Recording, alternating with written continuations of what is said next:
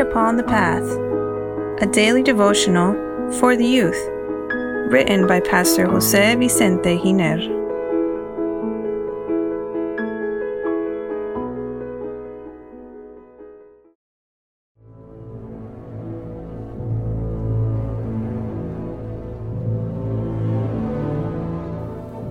November 5th. God with us. Dear youth, a fascinating and at the time incredible subject is the incarnation of Christ. He was predicted that the second person of the Godhead would come into this earth as a human being. The psalmist David says, "Then I said, Behold, I come. In the scroll of the book it is written of me, I delight to do your will, O my God, and your law is within my heart." Psalm chapter 40, verses 7 and 8.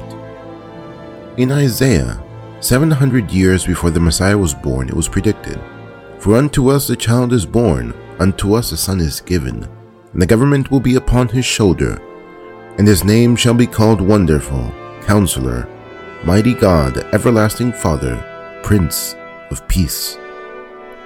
Isaiah chapter 9, verse 6. The same prophet also predicts the birth of the Messiah and provides a date that is extremely important and paramount. "Therefore the Lord himself will give you a sign. Behold, the virgin shall conceive and bear a son, and shall call his name Emmanuel." Isaiah chapter 7, verse 14. That Messiah would not be just any human being, but God made flesh.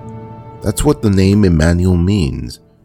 "Behold, the virgin shall be with child, and bear a son, and they shall call his name Emmanuel," which is translated, God with us. Matthew chapter 1, verse 23. What was announced in the Old Testament for centuries is that the Messiah would become incarnate, that is, to take body or flesh.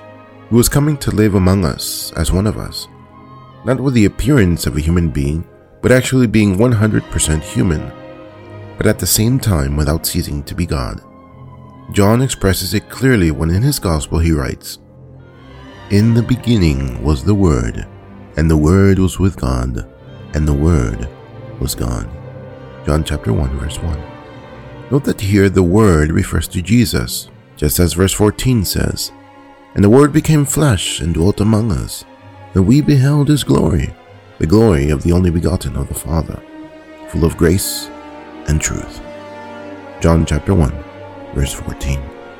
In short, the Old Testament prophecies announced the coming of the Messiah, who was going to free human beings from the oppressive yoke of the enemy, from the power of sin.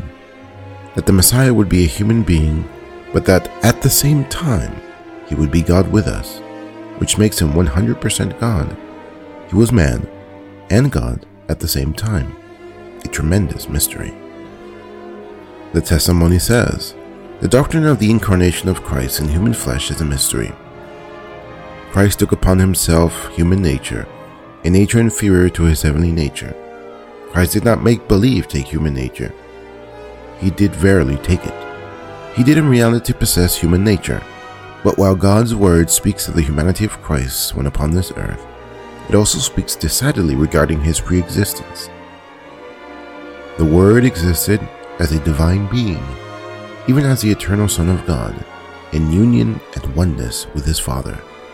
From everlasting he was a mediator of the covenant, the one in whom all nations of the earth, both Jews and Gentiles, if they accepted him, were to be blessed. The Word was with God, and the Word was God. Before men or angels were created, the Word was with God, and was God.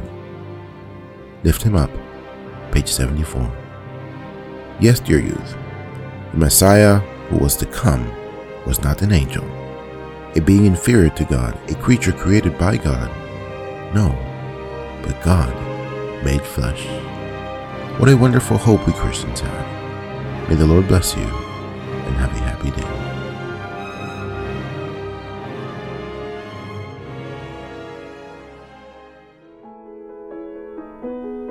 Please share this message that it may be a blessing to others as well.